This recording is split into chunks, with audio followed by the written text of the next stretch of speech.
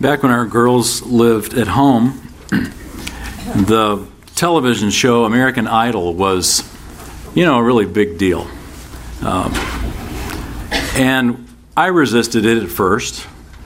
It sort of struck me, just the fact that the title, American Idol, I just didn't like that. And so I thought, I'm not going to watch the show. And then started watching the show and thought, well, I'm not going to like this show. And our girls knew every person on there. They knew their name, they knew their background. And eventually I began to kind of look forward to watching it, and watching how these up-and-coming singers would most of them become utterly devastated at the fact that they would lose, which was kind of a sad experience to watch, because some of them literally were crushed, but because they didn't win. And I got to thinking about that name, American Idol. Who is your idol? If you were to think about maybe somebody in your life that is the ideal person, the standard, who would that be? Some people might say it'd be a musician or a movie star or even a pastor, somebody in a field that you really admire. When we think of the word idol in that sense, it's okay. But when you think of the word idol in a religious sense, instead of asking who is your idol, asking what is your idol, now it's a different question. Now it moves from the realm of someone that you admire to sin. Idol. When we think about idols, the American Idol in the sense of, now we're not talking about a person, now we're talking about an object. We've got our pretty easy ones that we point to, credit card, materialism, workaholism, television. But honestly, most of us can't fathom that our addictions, our indulgences, our habits are idolatry. We just think they're weaknesses. If you looked across the aisle at the person next to you, you'd be pretty hard-pressed to call them an idolater. But that's our biggest struggle. It isn't so much self as much as it is idolatry. And it's not new to us as American Christians. It's very old. In fact, idolatry is our primary struggle. Our problem is we don't know how to define it. We think we redefine idolatry as something else, but let's call it what it really is. The very last verse of John's first epistle says, "Little children, guard yourself from idols." I don't know if when you've read that verse, that's ever struck you as weird, but it has me, because you read through 1 John and all through this great book about fellowship with God, which is the theme of the book. And you get to the very last verse, "Little children, guard yourself from idols." I just kind of think, well, that's out of nowhere. It really isn't. It's right on the money, because the great contrast between having a great, deep fellowship with God is idolatry.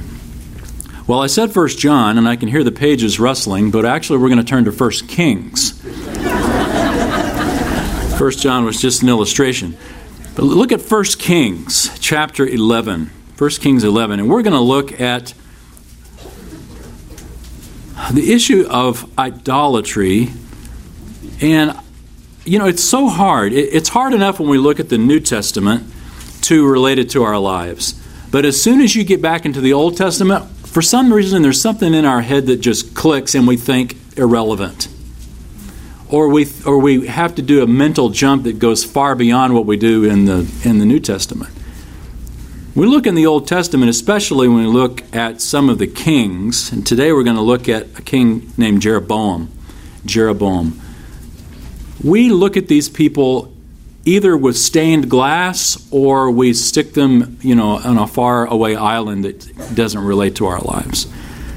I want to really challenge you to push past that. Push past the fact that we're reading these words in a book, that we're reading about a different culture, a different time, a different social strata. And think about the fact that we're just reading about another human, another person, just like the person across the aisle from you, whom you would never call an idolater, but who struggles with idolatry. I do. And if you're honest, I hope by the end of the message you will also admit that idolatry is one of your grandest or greatest struggles. 1 Kings 11. Let me just kind of set the scene real quickly before we read a few verses.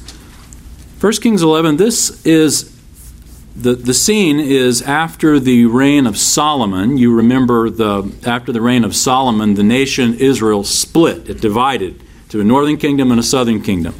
Southern kingdom was called Judah, the northern kingdom was called Israel. So you have two nations now and two kings. And the northern king was named Jeroboam. He became king of the northern kingdom. I want to show you a promise that God made Jeroboam. 1 Kings 11, starting in verse 37. Look at this amazing promise. 1 Kings 11:37. The Lord said, I will take you, and you shall reign over whatever you desire, and you shall be king over Israel. Then it will be that if you listen to all that I command you, and walk in my ways, and do what is right in my sight, by observing my statutes and my commandments, as my servant David did, then I will be with you, and build you an enduring house, as I built for David, and I will give Israel to you. Now, that may kind of strike you as a little ho-hum, no big deal, until you understand what God promised David. I will build you a house like David, an enduring house like David. Now, that doesn't necessarily mean that there would be two messiahs or whatever, that the descendant of, there would be another great descendant of David, like a descendant of David, but that God would build for Jeroboam an enduring house like David. I mean, the Davidic covenant, which we looked at in the main service, 2 Samuel 7, verse 16, God made the promise to David, I will give you an eternal throne, an eternal kingdom in Jerusalem. It is an unconditional promise that God made to David. And so for the Lord to come to Jeroboam and to say, now we've got two kingdoms. We've got the house of David over Judah. Now let me tell you what I'm going to offer you. If you will obey me, I will create the house of Jeroboam in the north, and it will be as enduring as the house of David. Now, you can sort of guess where this is going to go, because we don't know anything about the house of Jeroboam today, and we know plenty about the house of David. But just try to feel the weight of the promise. It was huge. Its potential was massive. So it's a great promise. Okay, so now Jeroboam becomes king. Chapter 12. Look at chapter 12 down at verse 25. Right after Jeroboam becomes king, look at the first thing he does. 1 Kings 12:25. Jeroboam built Shechem in the hill country of Ephraim and lived there. And he went out from there and built Penuel. Jeroboam said in his heart, now the kingdom will return to the house of David. If this people go up to offer sacrifices in the house of the Lord at Jerusalem, then the heart of this people will return to their Lord, even to Rehoboam, king of Judah, and they will kill me and return to Rehoboam, king of Judah. So here Jeroboam immediately scrambles to secure his kingdom. He's the king of the north. First thing he does is he builds Shechem, and basically that becomes his capital. And from there, he says he goes out and he builds or fortifies Penuel, which was on the eastern side of the Jordan River, which basically guarded the western approach to Israel from the other side of the Jordan River. And so Jeroboam is securing himself. He's created a capital. He's creating some military security. But now he has a great deal of insecurity with regard to people going to Jerusalem. And here's the challenge. Here's the challenge. You've got two kingdoms, you've got two kings, you've got two capitals, but a problem. Only one place to worship that God has sanctioned, and that's Jerusalem. So Jeroboam says, if the people go back down to Jerusalem to worship, then they're going to want to go back down to Judah and abandon the north and abandon me as king. Jeroboam had heard the promise from God. If you will obey me, if you will follow me, if you'll walk with me, I will give you an enduring house just like I gave David. Does Jeroboam listen to that? He doesn't. Instead, he decides how he is going to secure his kingdom. He decides, well, I've got to be smart, and create a capital, guard the eastern approach, and now I've got to do something to keep the people's heart from going back down to the south. If Jeroboam were to worship like the Bible said, it would threaten his security. So look at what he did. Next verse 28. So the king consulted and made 2 golden calves. And he said to them, meaning to the people, not the calves, "It is too much for you to go up to Jerusalem. Behold, your gods, O Israel, that brought you up from the land of Egypt." He set one in Bethel, and the other he put in Dan. Now this thing became a sin, for the people went to worship before the one as far as Dan. How far was Jeroboam willing to go to give himself security? He made 2 golden calves. Now, maybe he wasn't too sharp on his Old Testament history, but the last time they made a golden calf, it didn't go that well for them. He set up one of the calves at Bethel. Now, look at the screen up here. I've shown you a map. You can sort of see this is Israel, and this red line is the division. The south is Judah, and everything above that line was Israel. So you got the 2 nations there. And then look at the 2 circles that appear now. You've got one right above that line, that's Bethel. And you got one at the very top, that's Dan. And so at the very top and at the very bottom, the borders of his land, he sets up an alternative places to worship. In other words, border places, to sort of provide a place of pause for anyone who might leave to go to Jerusalem to worship. Why don't you be a patriot to the northern kingdom? Why don't you stay in your own country? And he appeals to them and provides for them a place to worship. And it says that he set up one at Bethel and one in Dan.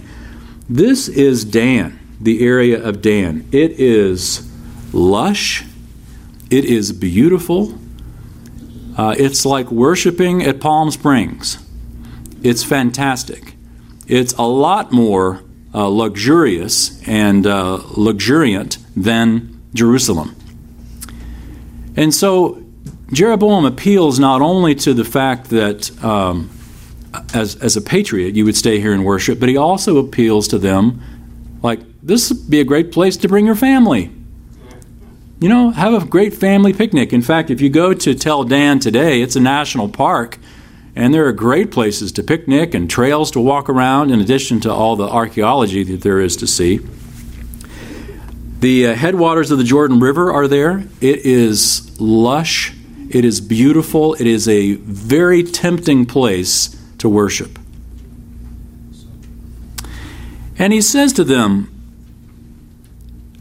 it is too much for you to go up to Jerusalem. It's too much for you. Is it too much for you if that's what God has required? Jeroboam is appealing not only to the fact that it's a great, beautiful, comfortable place, but also it's close. It's a lot closer. It's far more convenient to you to just stay here and worship. It's too much to go up to Jerusalem. Just stay here. We got one in the north, one in the south. Take your pick. We'll make it convenient for you to where you don't have to leave. But you can't get around the fact that the text says this became a sin.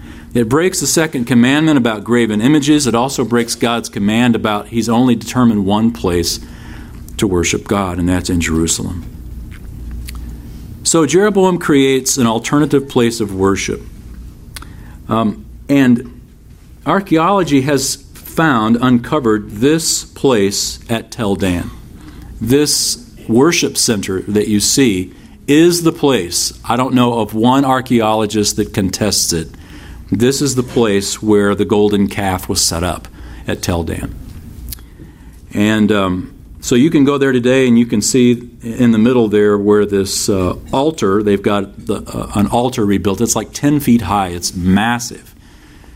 And this is where the golden calf was set up, and this is where people came in Israel to worship instead of going down to Jerusalem.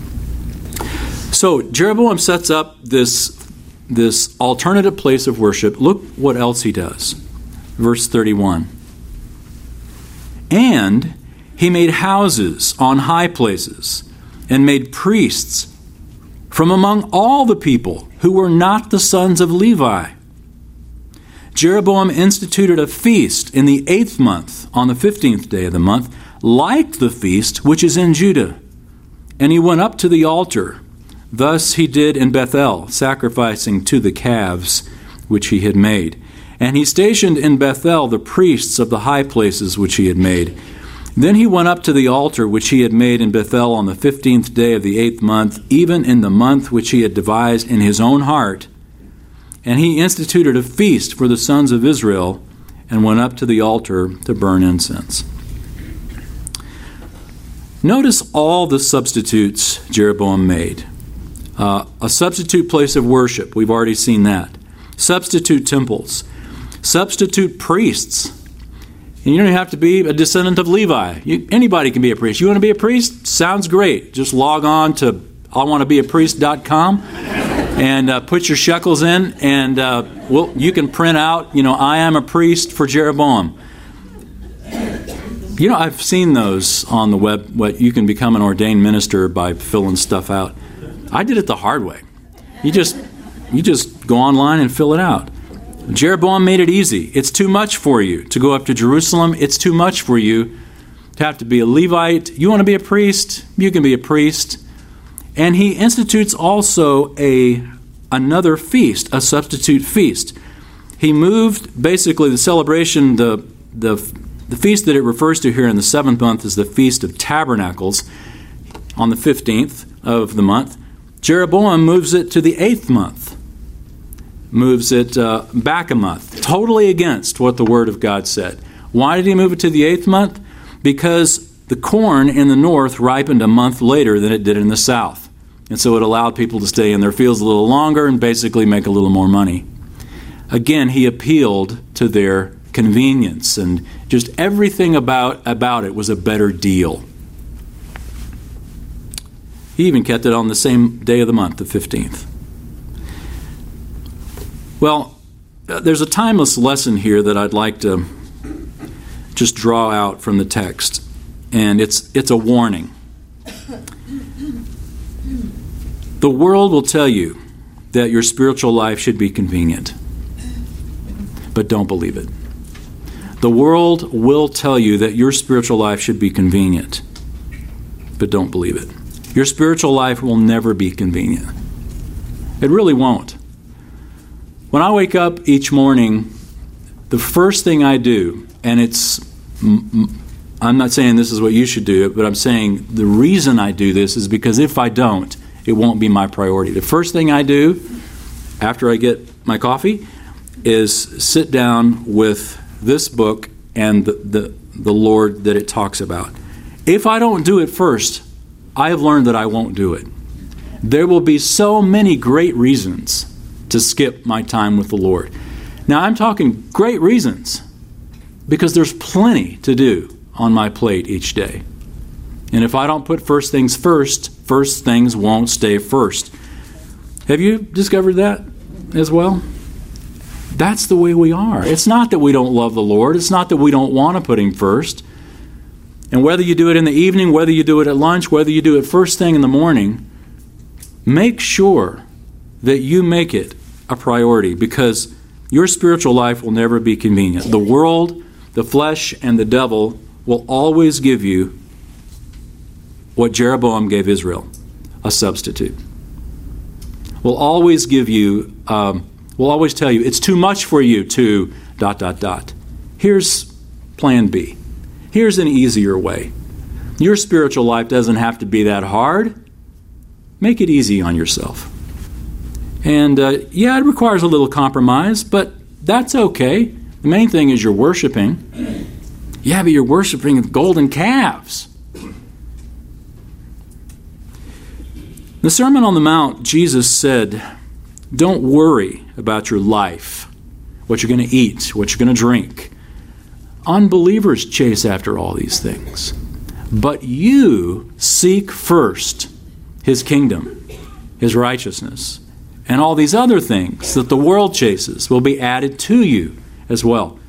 Seek first. First. Lord, which is the greatest commandment? To love the Lord your God with all your heart, soul, mind, and strength. See, the world's going to tell you, as Jeroboam did, it's too much for you to go up to Jerusalem. He appealed to the laziness of the human spirit, and he established an alternative to faithfulness. And I like maybe just the emphasis there when he said it's too much for you to go up to Jerusalem. He didn't say it's too much to go up to Jerusalem, just that by itself. He said it's too much for you. Marketers. Have you ever noticed how concerned marketers are about you? I appreciate that. They're so concerned. They talk about everything I don't have. How nice of them. They're so concerned about all that I don't have. They don't care about me. The only reason they're telling me about me is because they care about them. And they want me to make a financial decision that will benefit them. Jeroboam didn't care about them. It's too much for you. Jeroboam didn't care about the you. His concern was, I don't want you going back down south because then that will threaten my kingdom. But God had told Jeroboam, look, I promise you, I'm making you a promise, just like I made a promise to David. If you will follow me, you don't have to worry about security. You don't have to worry about scrambling around to try to secure your kingdom. You don't have to provide an alternative to faithfulness. Just be faithful. And if you're faithful, I will take care of the rest. If you seek first God's kingdom, God's righteousness, all these other things will be added to you. Our challenge every single day when we wake up is to scramble and chase all these other things that are very real needs in our lives. And the Lord says, look, seek me first and trust me. And all these other things I will add to you. So you see, when it really comes down to it, it's not about convenience as much as it is about priorities. Our relationship with the Lord is not an issue of convenience. It is an issue of obedience. Remember Jesus' words? He said to them, if anyone wishes to come after me, let him deny himself and take up his cross and follow me. If anyone wishes to be my disciple, you've got a cross to bear. Now, the cross of Christ wasn't convenient.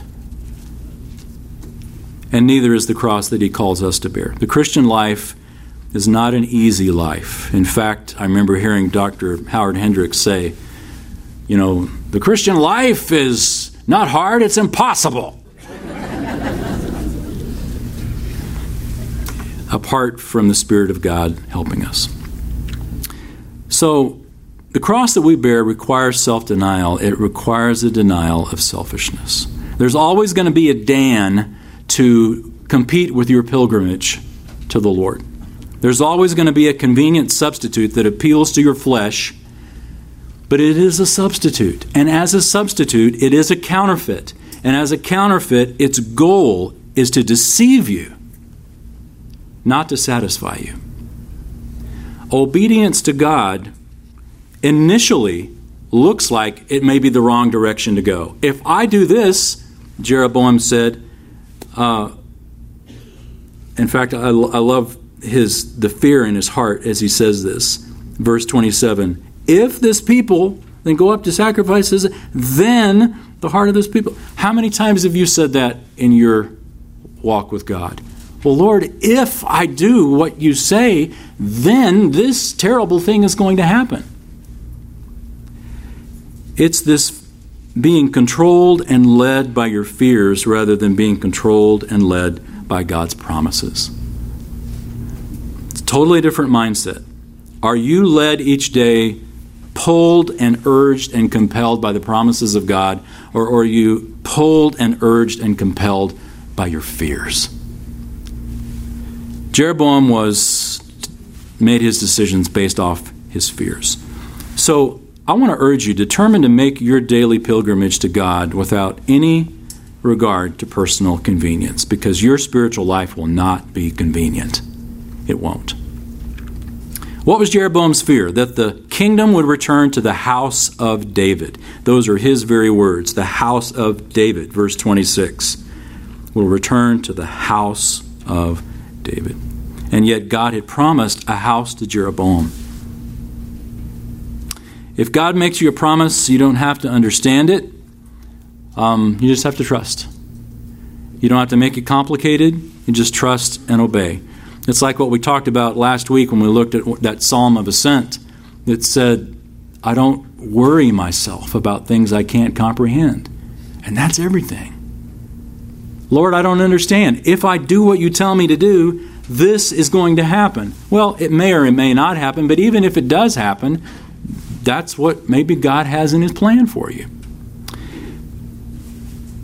So Jeroboam sets up all these alternatives in spite of God's promise to him to have an enduring house. Jeroboam was afraid he would lose the kingdom if everybody worshiped the Lord in Jerusalem. Well, look what happens. 1 Kings, you're in 12. Now look a little farther on at 1 Kings 14 at God's response to Jeroboam now. The Lord had made a promise. If you obey me, your house will endure. Jeroboam did not obey. 1 Kings 14, starting in verse 7. Go say to Jeroboam, thus says the Lord God of Israel, because I exalted you from among the people and made you leader over my people Israel, and tore the kingdom away from the house of David, meaning 10 of the 12 tribes, and gave it to you, yet you have not been like my servant David, who kept my commandments, and who followed me with all his heart, to do only that which was right in my sight. You also have done more evil than all who were before you, and have gone and made for yourself other gods, and molten images to provoke me to anger, and have cast me behind your back. Therefore, behold, I am bringing calamity on the house of Jeroboam, and will cut off from Jeroboam every male person, both bond and free in Israel, and I will make a clean sweep of the house of Jeroboam as one sweeps away dung until it is gone. It's interesting what translators choose to translate. Look in verse 10 at the margin there. The translation at the end there is one sweeps away dung until it is gone. They kept that part, but they changed the part that says, I will cut off from Jeroboam him who urinates against the wall. In other words, every male. It's kind of a colloquialism that means male, so they just translated every male. But God is using harsh language. He's using almost crass language to emphasize a point. Jeroboam, you blew it. You could have had it. But as a result, every male in your line is going to be cut off. And here's the sad irony. Jeroboam, in refusing to follow God and instead scrambling to keep, by his own wits and wisdom, his kingdom, his house, lost it. He lost it. The Lord could have given him an enduring house, and instead Jeroboam lost it. And if you read on as the book of 1st and 2nd King goes on, David is held up as the model of faithfulness, and Jeroboam becomes the standard of unfaithfulness. Many times you read through the Kings and you'll see that it says in the lives of the northern kingdom, you see it written repeatedly. He walked in the ways of Jeroboam, the son of Nebat, who made Israel to sin. Just as David was the standard of faithfulness, Jeroboam becomes the standard of unfaithfulness. One house, the house of David, is enduring. One house becomes the example that you never want to follow. Henry Blackaby said, "An idol is anything you turn to for help when God told you to turn to Him for help." Augustine said, "Idolatry is worshiping anything that ought to be used, or using anything that is meant to be worshipped." That's good. Let me read that again. Augustine said that idolatry is worshiping anything that ought to be used, or using anything that is meant to be worshipped. So here's a second lesson, a second lie, a second warning for you from this text. The world will tell you that obedience to God will threaten your security. Don't believe it. The world will tell you that obedience to God will threaten your security. Don't believe it. Don't believe it. Let me show you something really neat. Back up in Tel Dan, there's a gate, this gate that's there. And if you ever visit Israel and go to Tel Dan, you almost certainly will walk through this gate. It's an archaeologist's dream. But particularly, and I'm sort of surprised that every time we walk there, many times that we've walked there, what I'm about to tell you isn't pointed out. And that is that there was an archaeological find made in the courtyard of this gate that absolutely revolutionized our understanding, or I should say, it gave a great affirmation to our understanding of the historical David, the house of David. For a long time, for centuries, critics balked at King David as mere myth. David didn't really exist. David is sort of a Hebrew or a Jewish, folklore, kind of like King Arthur. King Arthur, King David, we really don't have any evidence outside of the Bible for King David. Now, back in the 1800s, there was a stone, a Moabite stone, found that actually mentioned David. But here in the courtyard at Tel Dan, there was a stele found. A stele is a military inscription, and in it and on it, it mentions the house of David. The significance of this is that it was written by an Aramean, not a Hebrew. It was written by an Aramean who had come in, and it was boasting of his victory over, such and such a king over the house of David.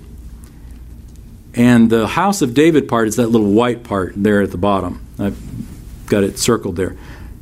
If you go to the Israel Museum today in Jerusalem, you'll see this stele.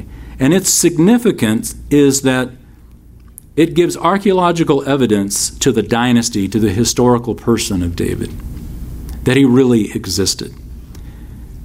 But to me, here is the irony of it. Think about where it was found.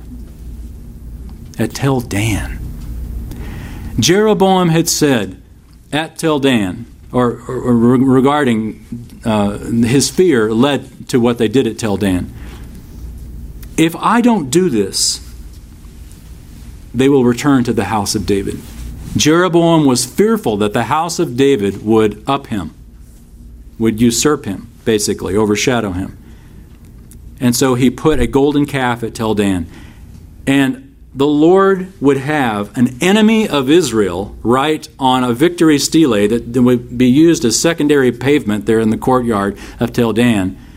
Basically, the place where Jeroboam was afraid that the house of David would threaten him, at that very place God used Tel Dan to vindicate the house of David in archaeology in 1993. And I mention this not just to show, there's this cool connection with King David and the house of David, but there's a lesson there for us. It illustrates the truth that the cruelties of other people in your life, or even demonic schemes in your life, even your own mistakes, are not going to thwart God's plan and God's promises to you. It can't thwart it. Jeroboam tried to reduce the house of David. The Lord, in his sovereign providential irony, used the very place Jeroboam tried to reduce the house of David to exalt the house of David when this stele was found. The point I'm trying to make to you is, if God makes you a promise, you just stick with being faithful to God and allow Him to vindicate you in your time, in His time. You may dig through the rubble if you use this bit of archaeology as an illustration. You can dig through the rubble of your life, all the debris that you find there, much of it your own doing, to find out that God has providentially worked all these things together to bring about a vindication of His promises to you. It took many years for this Tel Dan stele to be found, to see the physical evidence of God's promise.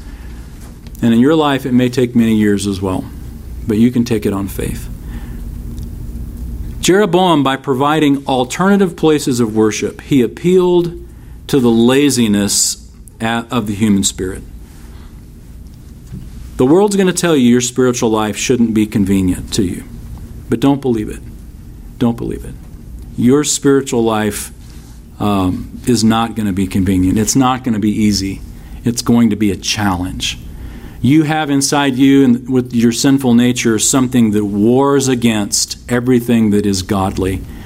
But instead, the Lord is drawing you close to Him also through the Holy Spirit who is inside you, who is stronger, greater than he who is in the world. Your spiritual life is not going to be convenient. That's okay. Push against that and keep the Lord first.